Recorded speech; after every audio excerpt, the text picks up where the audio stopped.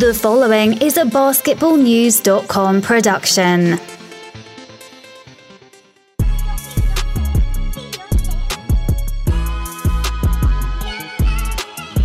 Welcome to the Postcast, featuring three-time champion and one of the original 3-and-D guys, James Posey. I'll be your host, Jamison Welsh, and today we have a special guest, two-time NBA champion, two-time NBA All-Star, and Manor House legend, Mr. David West. D. West, how's everything going today? Everything's good, man. Thanks for having me. What's up, D. West? What's going on, Pose? How you, man? I'm good, man. Appreciate you taking the time out, man. Man, they just don't know the relationship that we got, but like I said, I always respect and appreciate you from the start. So we're going to jump right into it now. I mean, don't hold back or whatever, but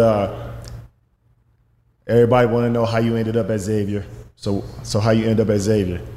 Yeah, well, it wasn't that complicated, man. So I was born and raised in New Jersey. I played basketball up there till I was 15, 16 years old, and then we moved to North Carolina for my last couple years of high school.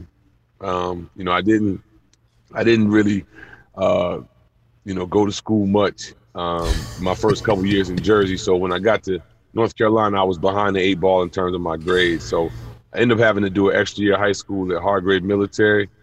And before that, before I went to Hargrave, I was getting some light interest. Got a couple Prop 48 offers, but really no real scholarship offers. And then I went to Hargrave. ECU was the first school, I think, to officially offer me. Then Old Dominion. But they were, I felt like though they were good schools, my palate still wasn't satisfied. Then I got offered by Marshall.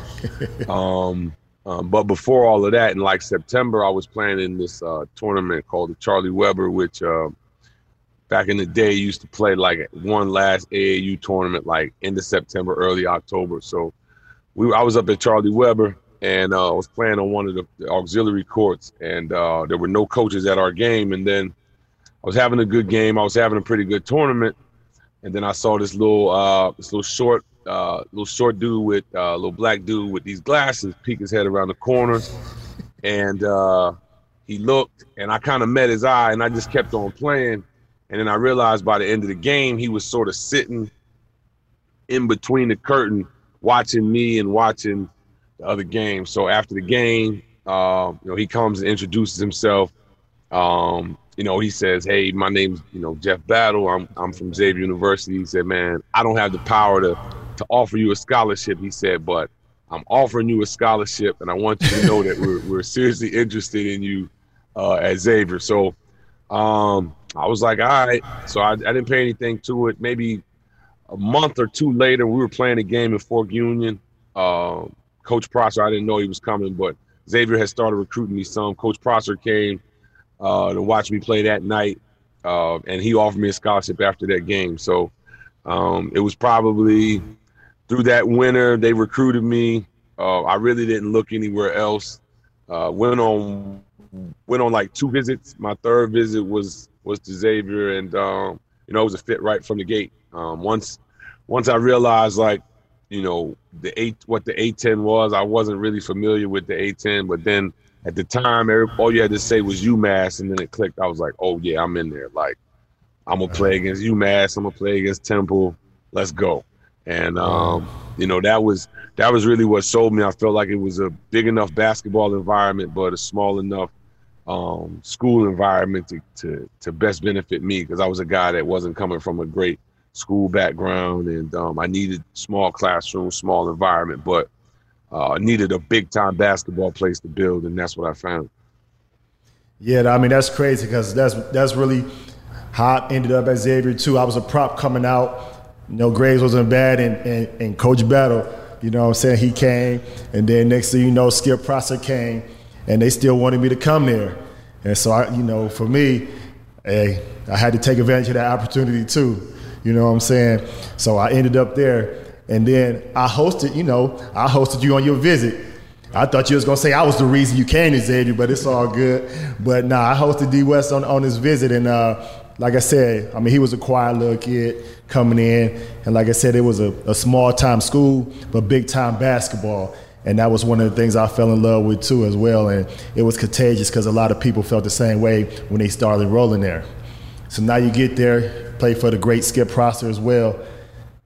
You killing. I mean, you just dominate and you just killing. I had an opportunity to, if I'd have stayed my prop year, I would have been playing with you. But yeah, at the time I was like, well, I'm gonna get my piece of paper and the league is sort of calling. I was like, yo, I gotta go. I was like, I gotta go. But yeah, I would have been playing with you, but I'm happy I left. But hey, I don't know if I'd have been in hang with you, D West, because you was killing, man. You was killing. You know, the thing about it was, man, we had Xavier is just a unique place. You know that, man. Like, you can play basketball all the time. And, the campus is small enough where, I mean, you're just constantly within arm's reach of help, whether it's, needing to get into the weight room or, needing to just go play some pickup. I mean, we had guys that used to play in like the rec pickup games, because there was just always basketball going on. So it was an environment where you could get better, especially if you was like a hooper. Like if you was a guy, like I wasn't really into a whole lot, coming out of, when I went to military school, man, I was so nervous about, just messing up. Like I felt like that was my last step. And like everything for me was don't fuck it up. Don't fuck up. So I was just on pins and needles. Even when I got to school, I was like, yo, you cannot mess this situation up. So I just tried to maximize everything that the school had to offer. So, it was, like I said, it was a great experience from start to finish.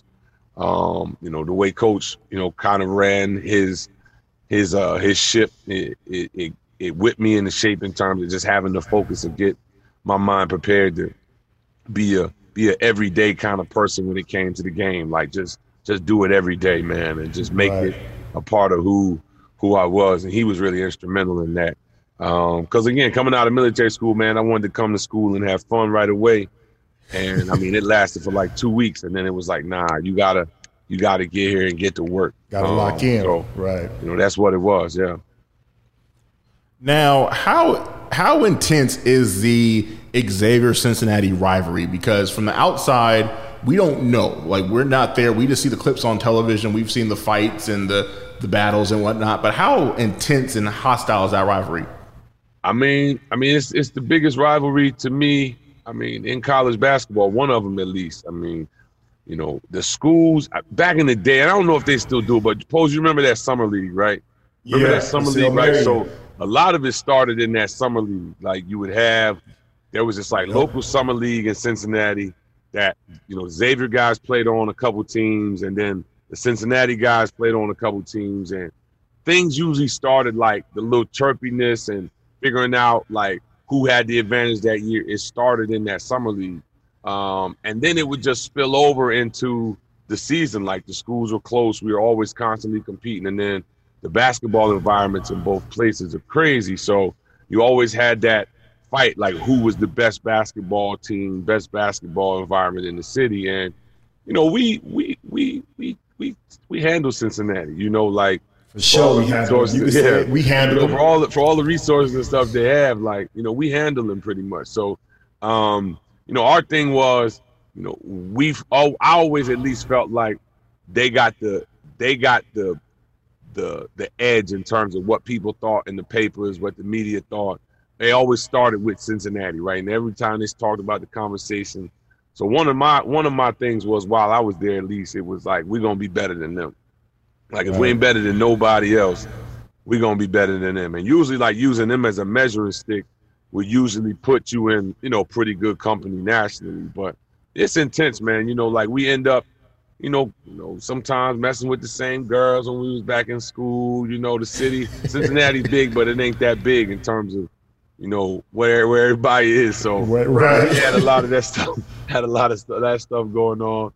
But, we just, again, man, it was about the competition. And for us, carrying that feeling of like, yeah, nobody can mess with us, in the city, especially Cincinnati, was something that, is very proud. It's a proud thing that you carry for going to Xavier and going into that rivalry.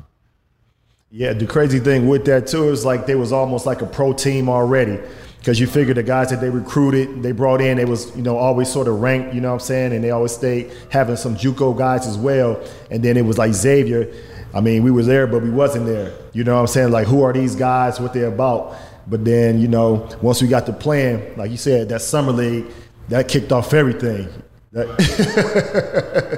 Yeah, that always set it off for me, at least. Like, while I was in school, that was always a big deal. Like, whoever won during the season was fine, and then it would always spill over. And then while I was there, it always felt like they were like, "Yo, we want to show you the guys we bringing in," and we was like, "Man, whatever, man, whatever." Like, don't even matter, right? So look, you go there for 4 years. At the end of your 4 years, what, you ranked second in points? You know how many points you got? I don't know, but I know it's up there. I don't know. Oh, you don't know how many points you got? You second though, right? Oh, yeah, no, I think I'm third, bro. You third? Yeah, because I think Blewett, the kid Trayvon Blewett got up there, so I think I'm third. Yeah, nobody gonna catch Byron, and then I think Trayvon is up there. He passed me because he was shooting all them threes. But all of that, man, like that, all that, everything that happened to Xavier, man, I'm telling you, I tell my son now, it's like I didn't foresee any of that.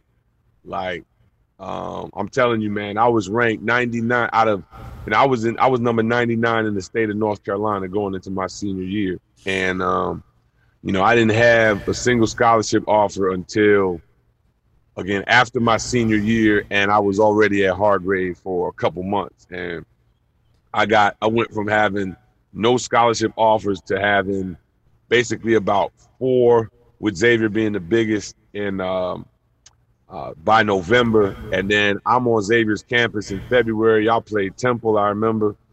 You had a crazy game that day against Temple. And I remember like telling Coach B, like, I got to go home and talk to my mom and dad, but I'm coming. Like, don't think I'm not coming. And then I remember, and it just, next thing you know, I'm on campus. I'm starting. We win the games. We in Alaska. We back year 2. I mean, it just was, it just started rolling. And, I haven't even had a chance yet to really go back through it. But, like, Xavier's been was one of those places where, like I said, all of that wasn't supposed to happen because, there were guys there when I got there that were ranked higher than me. I was literally in the recruiting class. I was the third recruit in that class. Lionel and David Young were higher rated recruits than me, man. Yeah, so I was the third in that class coming in there. So that's why I say all of it just kind of, man, it just you know what I'm saying? It just happens. So I mean, it is what it is. But that's why I've always been thankful and appreciative of that opportunity because, I don't know how it would have worked out anywhere else, but it was a perfect fit for me. Where were the other options besides Xavier? And also, once you got to Xavier, where did your confidence get to? Because you mentioned things just kind of took off. Where did the confidence come from in that process? Right. Well, I had a couple. I had an offer to ECU, Marshall, and Old Dominion. Those were like the schools I always say were offering me scholarships, but each one of those schools are kind of like, I just felt, that they weren't the right fit. And then when Xavier came along, like I said, it just happened. It was like I clicked with Coach B, I clicked with Coach Prosser, I clicked with Coach Schmidt. All of Chris Mack at the time was the graduate assistant. I clicked with him. I just clicked with the whole thing. I got hip to the nun, sort of telling me what to do, which was, Sister Roseanne was great for us, man. It was just a different, something that I wasn't used to. You know what I'm saying? Like, wow, I'm living. This nun is checking on me every day and communicating with this. It was just different. So it all just made sense for me. And then, being on campus, being in that environment, one of the biggest summers for me was from my freshman to sophomore year. This was before they shut down, we moved out of Schmidt Fieldhouse, but I had a whole spring and summer to train in the old cage. It was kind of like gritty. I remember, a few of the former pros and like guys who were still playing pretty active came back and played pickup.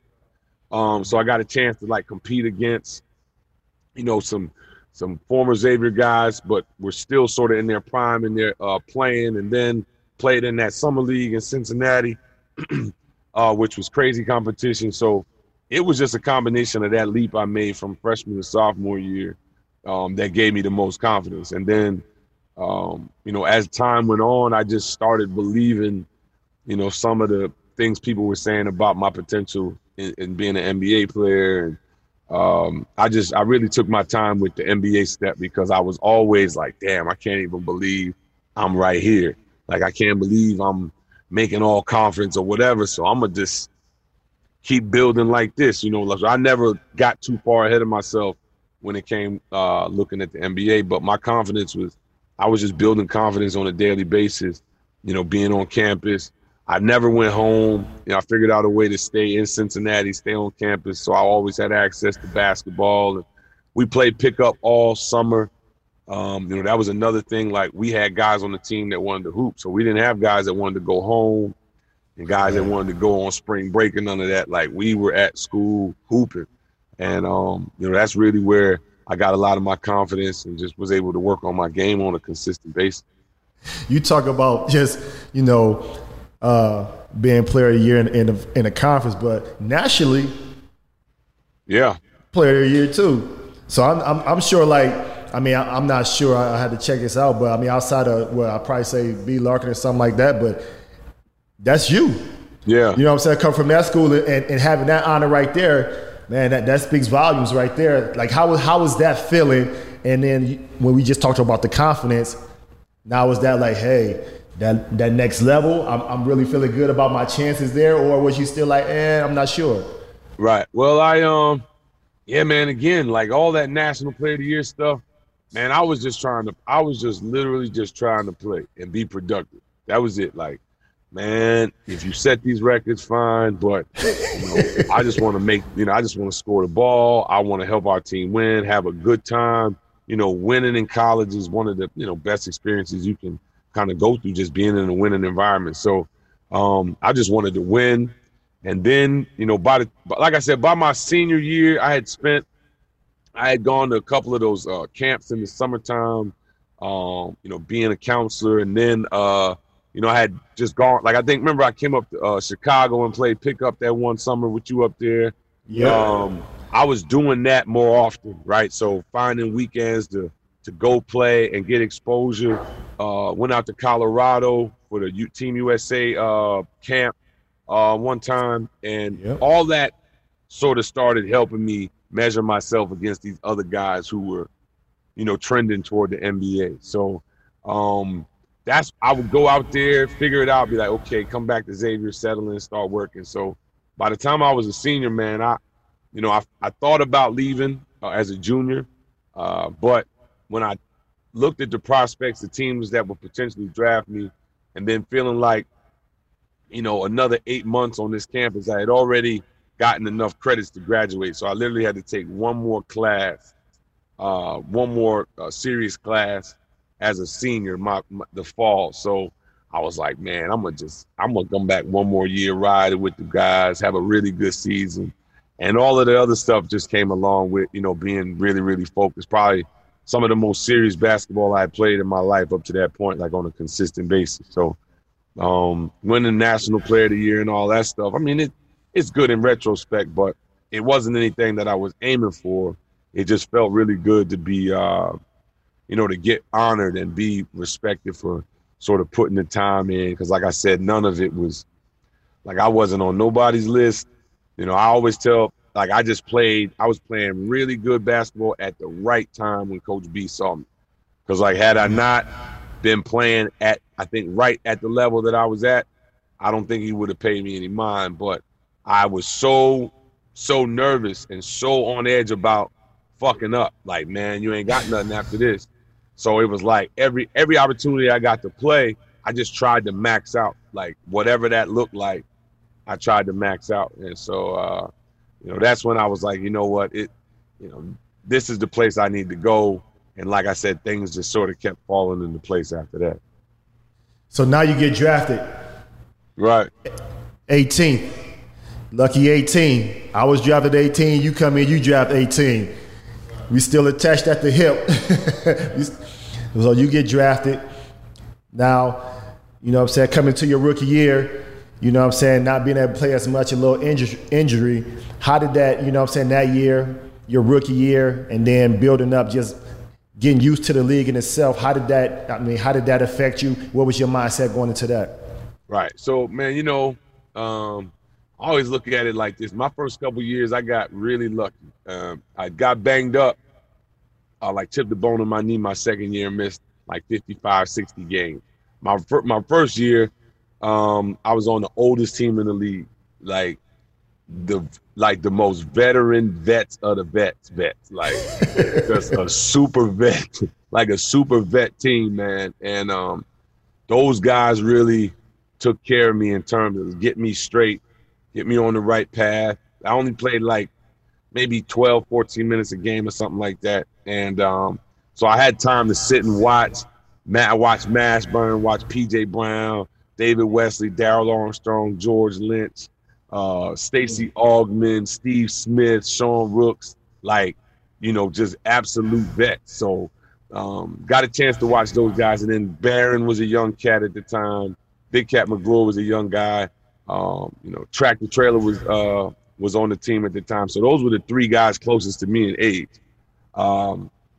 Everybody else was like 33 and up, yo. So it was like literally just learning. They had one rule. I couldn't leave the gym before they did. So as long as they left, then I could leave. And same thing, I couldn't show up later than they got there in the morning. So as long as I got there before them and I left after them, they didn't, I didn't go through any of the rookie hazing or none of that. They were too far beyond that. So I got really lucky my first couple years. And then my third year, I finished the year, my second year with this sort of made it up in my mind, you really got to take the step up in terms of my off-season training, nutrition, just really got a better focus about being in the league. Like it's not, how it is. When you go in the league, it can sometimes appear easy because nobody's on your doorstep. Nobody's calling your phone telling you when to get there. You kind of can, as long as you're on time, you good. But you don't realize practice started at 11. You got to get there at 9.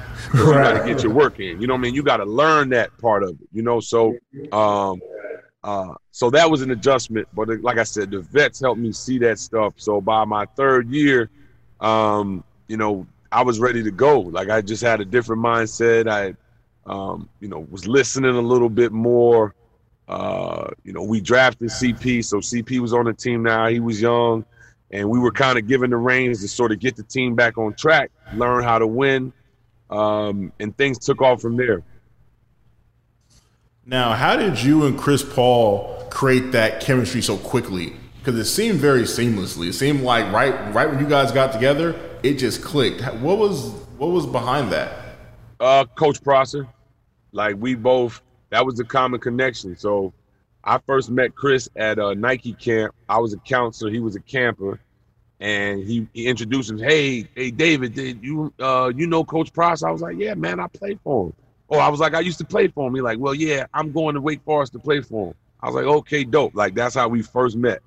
And then, from there, we kind of just kept in touch through Coach.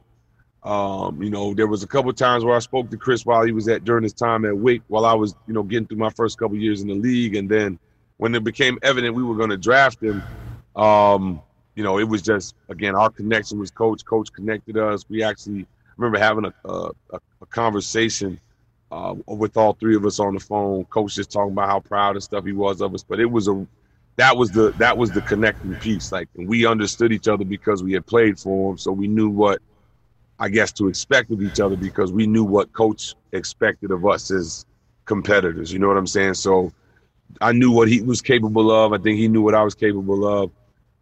And our styles just fit. He's a pick and roll guy, developed and evolved into a pick and pop player. That's something that I picked up in the league. People don't realize, man, I I made like 6 threes my whole college career. Like, I didn't shoot the ball in college. I played around the basket, you know what I'm saying, my whole career. But then, just again, in order to adjust and have an effective way of competing in a much bigger, stronger, faster, more explosive league, I had to develop, a pick and pop game. And, Chris was the perfect guy for it. So now y'all make the transition from, from Carolina, then y'all end up basically in New Orleans, because, what took place. Now, how was that adjustment there? How was that city life between the two? Basically, both of y'all being sort of locals, but now at the end of the day, y'all had to relocate to New Orleans. Right. Well, I don't think it was an issue. The thing about our time, me and Chris's time in New Orleans, is like it was always that building. You know what I mean? Like, we were there. What our thought process was, we're gonna build. And, we wanted to start winning. Then we like, all right, let's make the playoffs. We did that. And then we got to the end. We just had, there were philosophical differences between the organization, between us, not as us, between us players, but like, they started to do things that we just, we didn't agree with. And I think once you put a certain amount of time in the league, it's not that you want to have the power to make a decision. You want to at least be informed, like, okay, I've been with the team 3, 4, 5, 6, 7 years. Maybe just ask us what we've heard about certain guys or how we feel about guys in our locker room. And, Tyson was a big part of that. When they tried to trade Tyson, I knew that CP's days were numbered. I knew that. Because he and Tyson had, really, perfected the lob threat at the rim. If he had his way, he would have played with Tyson most of his career. So I know that affected, just sort of how he looked at the team and his own career. And, again, once I got hurt, I tore my knee up, and then we went into the lockout. It was pretty evident that I was going to go a different direction. And then Chris followed shortly after that, and the team went into a rebuild. But, we learned a lot, man. You go through those phases in the league, right? Like, you got one shot to go through it. And I was fortunate enough to start off with a really, really good team, go through some down years where, the responsibility of rebuilding the franchise and, getting fans involved and going out and winning games and figuring out ways to help the team strategize to win games, was a great experience for me, because not a lot of guys get to go through that or given the opportunity to do that in the league. So we were able to do that. I thought we, were able to establish that franchise, with a good playoff run and just making the best out of some tough situations, like, going to OKC for a couple of years because of Katrina. We were still able to be successful and win games. So, you get to a point, and Pose, this, you get to a point in the NBA where, if you don't win, in 3-4 years, you got to start thinking about shifting gears. I think that's what ultimately happened with us in New Orleans. I mean, y'all had a hell of a run too, because that year y'all ended up playing San Antonio, and so that was like the first experience of like playoff basketball and having really having a chance and being in that spotlight. So that year, I come 08, 09 after I went from Boston. Here we go, we attached again, and of course the confidence grows for you guys. What was that mindset as far as, okay, we got a taste of it, and then having a season following it where it wasn't, quite the same? Mentally, how did that affect you? Well, I think when you came, our intentions, we were thinking win.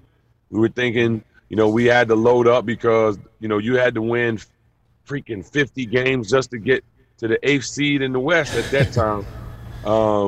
So, our biggest thing was we were missing Tyson. Tyson and Paige literally went and won a championship a year or two later with Dallas, basically playing our style. And we felt like, with the addition of you, had we been able to hold on to a guy like Tyson, we were going to get there. Like, I always thought about that Dallas championship as our moment, because again, we had overcome Dallas as an organization. Like, for years we couldn't beat them.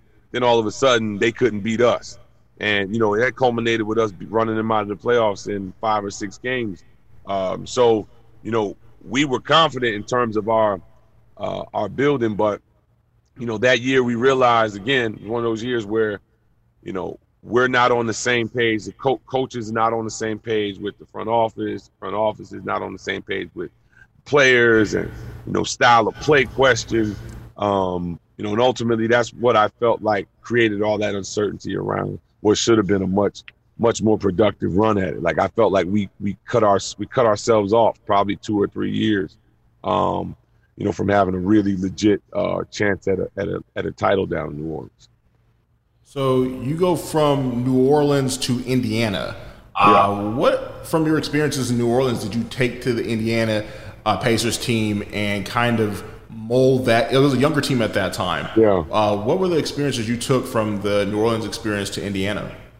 Yeah, they had just the crazy thing was, when I got to Indy, I think, Pose, you were there the year before, and they had just made the playoffs, right, with the 8th seed. And when I got there, so Frank Vogel, this was like his first full year. Like, you would have thought that, they had like gone to the conference finals, or like there was such a level of accomplishment. And I get it, right? Like, the idea is to make the playoffs, but I was like, look, we had, I think Paul George might have been in his second year. We had really young team, and guys like Pose, I think Jeff Foster, like some of the veterans were no longer in the group.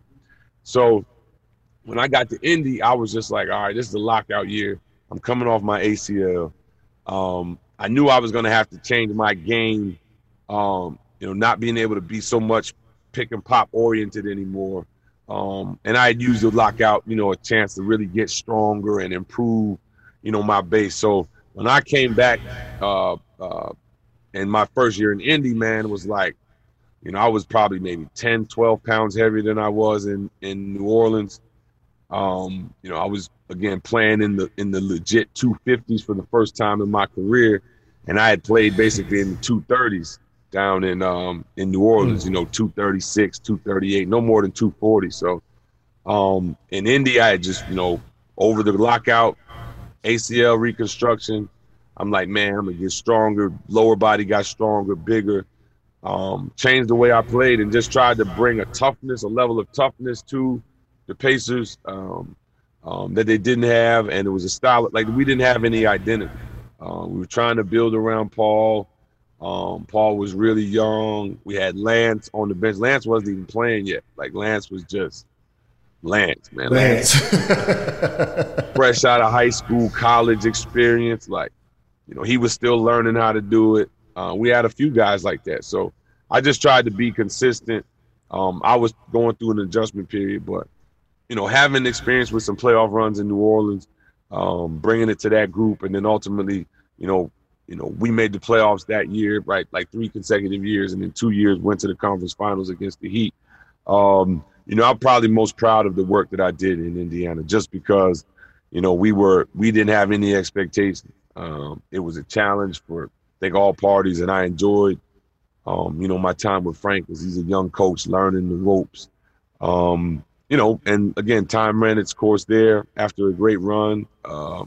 We, like I said, challenged the Heat to some, to the brink a couple years. Those are the first years of my life, man. I didn't watch the finals, because I felt for about 3 years here, I felt like we should have been there. So I didn't watch the finals, but it comes with the business. I thought, like I said, the run with the Pacers was great. Had a lot of fun, learned a lot, and was able to be a part of a special group. Mm-hmm. So now you having all this experience. Like I said, you getting there closer and closer. So now you leave, you leave Indy. Next little pit stop is what? Spurs. Right. Spurs. Where did that come from, like, as far as option-wise? And did you just say the Spurs being the Spurs that you have an opportunity to win? Right. Or what else factored into that? Man, I was just at a point in my career, and I've said this before, man, where when I was younger, I always talked about, trying to play 10 years. And then I got to a point where I was like, man, well, winning ain't that big of a deal. But then I got older. I had my daughter. Then I had my son in 2009. And I started realizing, like, I had gaps, meaning in terms of what I had experienced. And having those gaps, you want to fill them. And so, we got really close in Indy. And I realized, I said, what do you have to play for right now? Like, what are you playing for? Are you playing for money? No, I'm not really. We saved so much when I was younger, made some smart investments, was able to have a, stable portfolio. So I'm like, you're not playing because you want money. What are you playing for? And I was like, well, you're not playing anymore because you want stats either. Like, I was over that. Like, I was over trying to be an all-star and the sort of, self-led motives in terms of what can come out of your professional career. So, I was saying, what do you want? Like, are you pressed on being a starter anymore? And again, I could have stayed in Indy and played until the wheels fell off as a starter. I could have gone. When I left Indy, I had like 3 other opportunities to go and be the starting power forward. But I'm like, that ain't what you want either. Like, so I talked to a couple people. I realized, like, that the Spurs, I was a childhood fan of the Spurs, childhood fan of Tim Duncan and all of those guys. And one of the things that I wanted to leave the game with, man, honestly, was like that elite level of basketball information. I'm somebody that, I coach, right? I've coached for a lot of years in youth sports, and maybe as I get older, I'll go into coaching, but I'll coach my whole life. And I wanted to have that bit, and having a chance to go, knowing that Tim was probably, it was his last year playing, so having a chance to go and develop a relationship with him, be around him and Manu and Pop, and watch those guys go through it, helped me from a coaching standpoint. Ettore Messina, who's an international coach, global icon in terms of coaching legacy, another guy I was able to learn a lot from that year.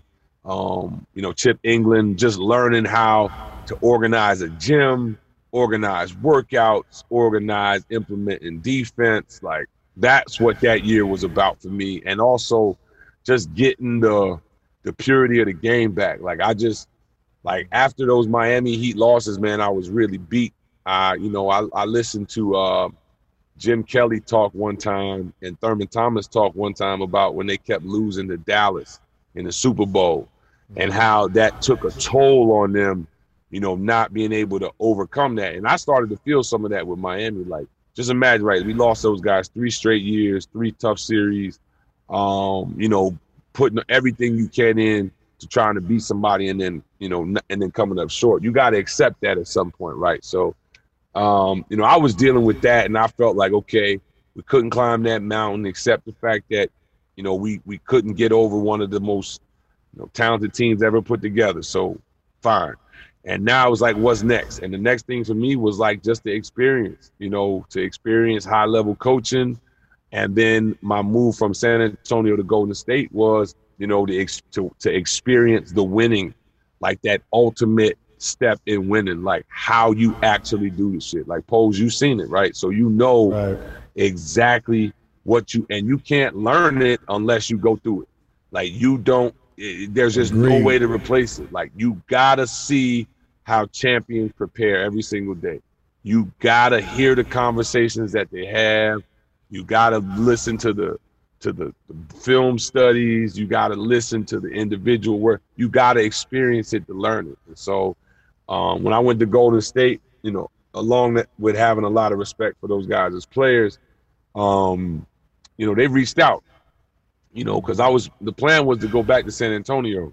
I was just going to wrap it up down there, just play a couple more years. But then, like, the night we lost, I probably shouldn't even say that shit. I remember Bob might have gotten in trouble, but the night we lost, the night we lost, Golden State reached out. And I was like, oh, shit. Like, and they was like, yo, look, you come here, we think we can. And I was like, we'll see. Like, I'll think about it, because I was thinking about retirement. You know, when you get past 10, 12 years, every year you just kind of contemplate retirement. So I was thinking about retirement. And then KD called me, and I was like, what's up? And he like, yo, bro, think about going to Golden State. Trying to come rock out. Let's win some championships. And I'm like, yeah, we could do that. We could do that. Let's go. And so once he called me, I was like, it's a wrap. And, you know, I had already had a bit of a relationship with Draymond. Steph and I knew some similar people and, you know, shared agents. So it was really easy going into that environment. But again, I got exactly what I want. I wanted to see, you know, how these guys prepared. I wanted to experience that environment. And then, you know, when you have championship aspirations from day one, there's pressure every single day. There's pressure with the media, there's pressure within the team, because you got a team full of capable guys at every position. So, you know, everybody is taking every step seriously, and it's something to witness, it's something to watch. And like I said, that helped complete sort of this basketball journey for me, you know, from a player perspective. Yeah, because I know even during that process too, you know, me and you had a couple of conversations as well. You know what I'm saying? It was like, hey, I mean, we could use you here too, you know what I'm saying, or whatever.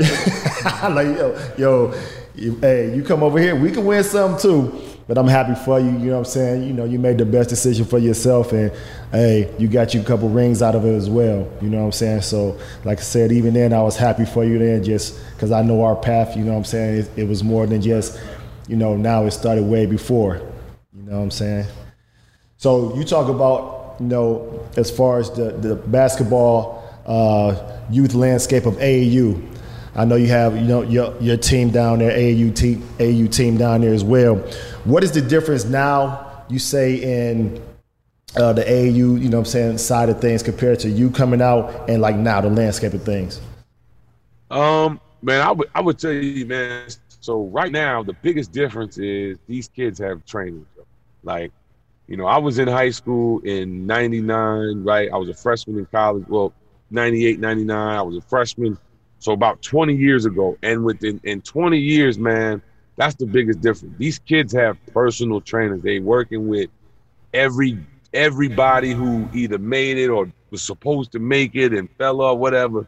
All these guys got different sob stories, but that's the biggest difference. And so a few of these kids are with the right people and are getting the right information, and you see it. Some of these kids are developing at a crazy, crazy rate. But then we see a lot of guys, you know, being led the wrong way, being misinformed because people are hanging on and not giving them firsthand information, because, you know, in a lot of ways they didn't do what they're trying to train a kid to do, right? They came up short. So I find there are a lot of gaps. But the biggest difference is all these kids have trainers, man. They are working with personal trainers, and everybody got a one-on-one workout guru that they're working with. And maybe it's here in North Carolina because it's every kid. If you don't have a personal trainer in North Carolina as a high school athlete, you're in the minority, because most of these kids got personal trainers, and we didn't have that. I mean, I was telling my son, like, nobody was telling me about the importance of just doing, like, body weight exercises, like push-ups, squats, sit-ups, you know what I'm saying, lunges. Like, you don't need no weight room and stuff to do that. Nobody told me that stuff. So, you know, these kids have access to a lot more information, but they also have access to a lot more leisure. So they're not forced to go outside. They don't play in the parks. They can't just, and this is before COVID too, so you can't just go into rec centers, can't just go into someplace and play in the gym for hours on end. Like, the environment doesn't allow it like we used to have it. Like, I could go literally play in the park from 1 to 8 or 9 o'clock at night in the summertime, damn near every day. You know what I'm saying? And then if it rained, they automatically opened the inside gym. There was no, like, you know, there was no question it was like, nah, we just gonna go and play over here. Same thing when I came to North Carolina, like there were different, they playing over here at 6, they playing over here at this time, they playing over here. These kids, there's not a whole lot of that. Right. Yeah, and they, like I said, they all got one-on-one trainers, and it's just a different environment. We're producing some good basketball players in pockets, but I think that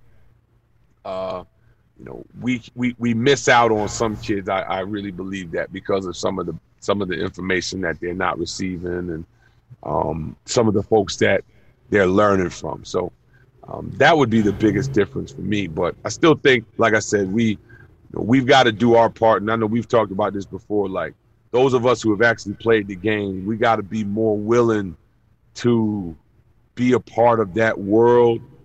And, we're working on some initiatives to figure that out. But I really feel like if you think about all the professions, like the input that our guys get, very rarely do they hear it from our perspective, like from that professional perspective. And so, that's one of the reasons why I think pro guys are locked out of the college system, right? Like I heard it last year with some folks whispering about Mike Miller on the recruiting trail, right? Like, and Penny staff with Memphis. They using the NBA influence too much. That's why they getting all the kids. Well, man, that's their prerogative. You should have made the NBA. You should have, because like it is an advantage, right? There's a certain perspective that we have, and there's certain things that we know, and we can help you be effective, not tomorrow, but like right now. If you do this right now, it's going to help you. You know what I'm saying? And that's the stuff we know. Right. And a lot of times, like, it boggles my mind, like, I said this to one of the parents. I said, every high school in America, every high school basketball coach should somehow find himself or figure out a way to get affiliated with a retired NBA player. Like, there's no reason why if you got and again, there's I'm not going to say his name, but there's a Hall of Fame running back who literally had to transfer his son out of a high school because the high school football coach didn't want to listen to him. Like, wouldn't listen to. This is a Hall of Fame running back. So, like, this happens to us, right? Like, you go in the environment and you like, wait a minute, I know more than all you motherfuckers in here. Yeah, a little intimidation. Yeah, but like, and you don't want to act like that, but it's like sometimes folks act like they don't want your input, and they somehow may have a perspective that you don't have. And so, that's the other thing that I would hope to fix in our world, man, is like getting a pro perspective to some of our younger guys and seeing what that impact will have on the, on this generation or this era of players. Where do you get your legendary toughness from? Because for the longest part of your career, you were always on that list of people not to mess with or people that don't take any stuff, or you wasn't a fake tough guy. Where do you get your toughness from? Man, shit, man. I mean, I got my ass whooped a couple times when I was young, and, not being afraid to fight, has always been something. Like my mother put that in me when I was young, right? Like we couldn't come home and with no ass whooping. Like we had to at least have said we hit back or we responded, we defended ourselves. Like, so that was part of it. And then, I got hardened in military school. There's nothing like military school, and going through that. Would you recommend that for more kids? I said, would you recommend that for more kids? I mean, I tell people, like, if you go, you got to embrace it, and you got to be willing. You got to accept being disciplined, because if you can't accept being disciplined, you ain't gonna make it. They're gonna run you out of there. Like you got to be able to deal with somebody being this close to your face. You got to be able to deal with, windows on your door so you don't really have privacy. You sharing bathrooms, you sharing showers.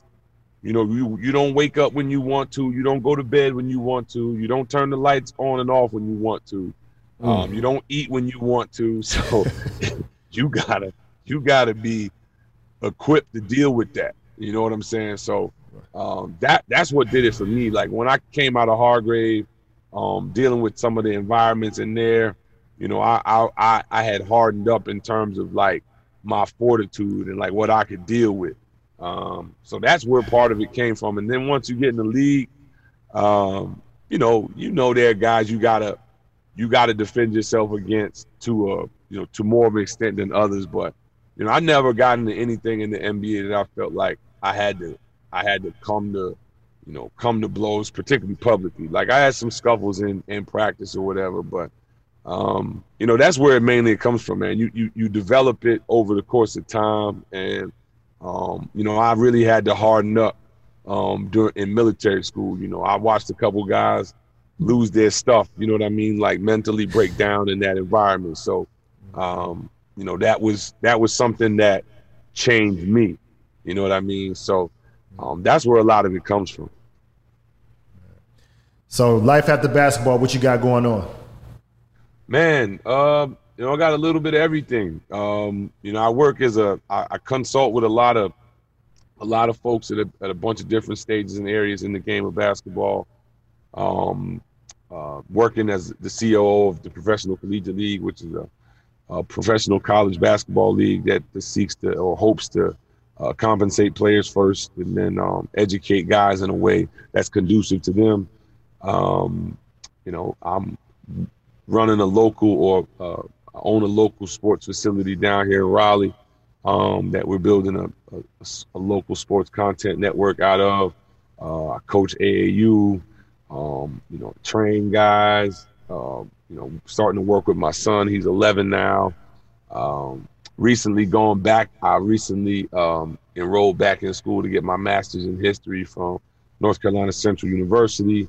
Okay. I'm serving on the Athlete Advisory Council for Athletes Voices, which is a project in conjunction with Harvard University. So I'm on that council, hoping to help build, platforms and lanes of communication between academia and athletes and their impact that they can have married together in terms of social impact and social messaging as we move toward, more politicized moments, right, that we're finding ourselves in with athletes and the greater society. So other than that, man, I'm taking it easy. So I know right. that's how I'm staying busy, man. Eventually I'll make my way back into coaching. I really love coaching at the grassroots level. I get a kick out of developing talent. So I've already, this post sent guys into the NBA, and that's like a life work of mine, like being able to find a kid that's 10, 11, 12 years old and, impact them in a way that helps him continue his basketball journey. And he's able to make a way for himself through it. So, that's really it, man. Just staying active, but trying to do things that I'm passionate about. So when did you know you was going to start turning the corner in some of these things? Like you talk about the one league between the college. I mean, I guess it's sort of aspect of the colleges and the professional. You know what I'm saying about paying. Can you go into more detail about that and where did that come from? Okay, yeah. So I got introduced to the league. Used to be the Historical Basketball League, but we changed the name a few months ago to the Professional Collegiate League to be more clear and distinct about our objectives. When I was with the Spurs, Matt Bonner introduced me to his brother Luke Bonner, and Luke is into sports equity after having some bad experience with himself and his brother, I believe, while in school. And so he told me about this league these guys were building. So when I retired, they reached out. We had some conversation. It fit me in terms of something that I was passionate about.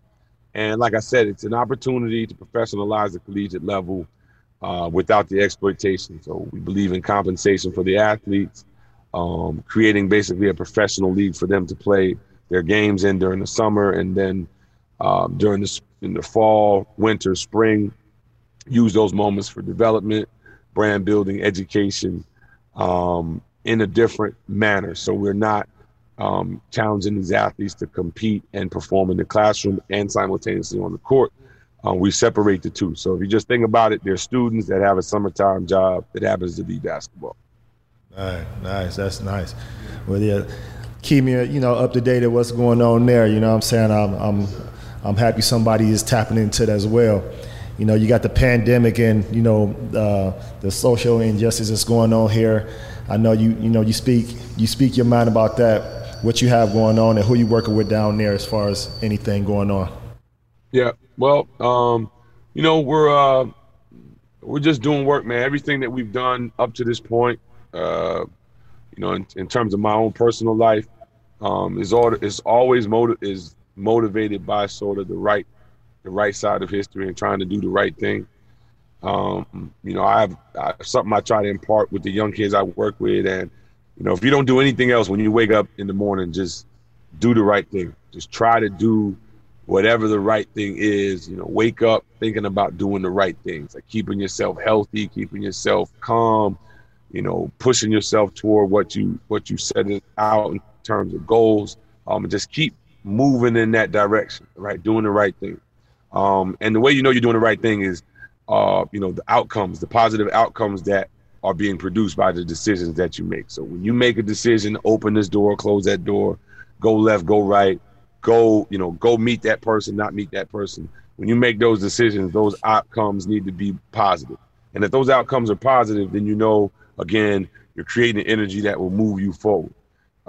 So with that, man, like that's sort of the way that I've been balanced and been centered. And when I see things in society that aren't right, I'm motivated to speak out. And, this is a very polarizing time for our nation, not just because of, Trump being in office, but just the general condition of our society. And we, those of us who are compelled, should speak and use our platforms, to bring attention to, again, right now, the idea is, over policing and the lack of justice that Black people receive at the hands of the justice mechanisms in this country. So that's why people are in the streets and proclaiming that Black Lives Matter, because this country hasn't proven itself yet that Black life does, right? We have the largest incarcerated population on the planet. We know that Black people and Black communities are over-policed, underserved, underdeveloped, gentrified, underdeveloped and then gentrified. We know that our children are underserved educationally. We know that the majority of the food deserts in this country exist or persist in communities in which Black and brown people live. So we're dealing with a lot of these social ills in this society. And like I said, because of, just my background and, again, how I'm compelled, I always feel there's a need to offer my point of view, offer things from my lens, because part of what we should do as a society is work toward having clear, precise, and coherent conversations, right? Our conversations need to be more clear, be more based in truth and logic, and really be thinking about the world that we're creating for the younger people at this stage, right? I'll be 40 years old in a few weeks, man, and like that trips me out because I'm so used in my mind. Sometimes I'm still used to being a young cat, like young fella. I'm like, man, you got to let that go, right? Like my son's a young fella now. Like, so it's like, what are we doing now to create a world that we're proud to leave, our kids and our grandkids and our great grandkids? And we're at a moment, man, where this planet is boiling hot because we're burning too much damn oil. We won't shift toward clean, renewable energy. You know what I'm saying? We won't. We're meeting major crisis head on in terms of this planet. Sickness and disease, right, with this pandemic, and poverty, and trying to eliminate and alleviate poverty, bringing people up to a better standard of living. All of these challenges are in front of us, and we can get to a point where we're not talking about them, right? We just forget about them. We let them go by the wayside, but the people being affected by them don't have that luxury. So part of our responsibility, like I said, is to raise the alarm, is to bring awareness, use our platform to make sure that, our society is conscious of these issues, and we're trying to bring clarity to them. Now, question here. I'm going to ask a series of questions. Favorite coach, favorite teammate, and the most underrated guy you had to play against. Ooh, man. All right. So favorite coach, that's a tough one. Any level? We can try NBA, but it can be any level. All right. So, damn, I don't know who my favorite coach is in the league. I would say, the guys that I have the greatest amount of respect for would probably be, B. Scott and Frank Vogel, because they allowed me a certain amount of freedom and license that other folks like Tim Floyd couldn't give it to me as a rookie. And then, Pop and Steve Kerr had their own stuff. So I was just sort of fit in there. But Coach Scott and Frank really are the two guys that are probably my favorites. And then both of them kind of have, special places. Like B. Scott, I didn't understand what Coach Scott was while I was playing with him. He really gave me, I realized it after I left, right? Like, damn, I could get through. I never experienced a training camp like B. Scott's training camp, right? So after I went through them joints, and then I went to Indiana, then I go to San Antonio, I'm in Golden. I'm like, man, this ain't shit. Like, so I was walking through training camp. So I developed an appreciation for Coach Scott after that. Like, it really hardened me. Like I said, it gave me a certain type of fortitude about competing and playing. And like when I tore my ACL, like the rehab, I'm like, yo, y'all know how much I used to run? I would tell them like, yo, man, we used to run all day, all night. This man would have us. So the rehab was nothing. And I realized like that helped me, really get myself back going. I was able to meet the challenges of like getting your body rebuilt because of that. And then Frank gave me, he trusted me, man. Like Frank trusted, my experience. He and Dan Burke, who's like the defensive coach for the Pacers, really allowed me to give them some input as to like our style of play and, how we were going to set the tone defensively. It was my first time like being asked like, how would we scheme for this? How would we scheme for that? And like, I'd be like, okay, and Dan Burke and I would talk through some things and we pick option A, option B, and then it got to a point where some of the other coaches were doing that. And I'm like, damn, okay, this is, and I was always respected Frank for that because he really respected my basketball mind and gave me that, that freedom. Like, yo, what you think we should do here? I'm like, oh, okay. And, that for a basketball player, that's a big deal. So those two guys, those two guys from a coaching standpoint are probably my fave at the professional level. And then my most underrated player, damn, that's a tough one. Nobody in the NBA is underrated. I would say that like everybody's good. And you learn that lesson early when you're young.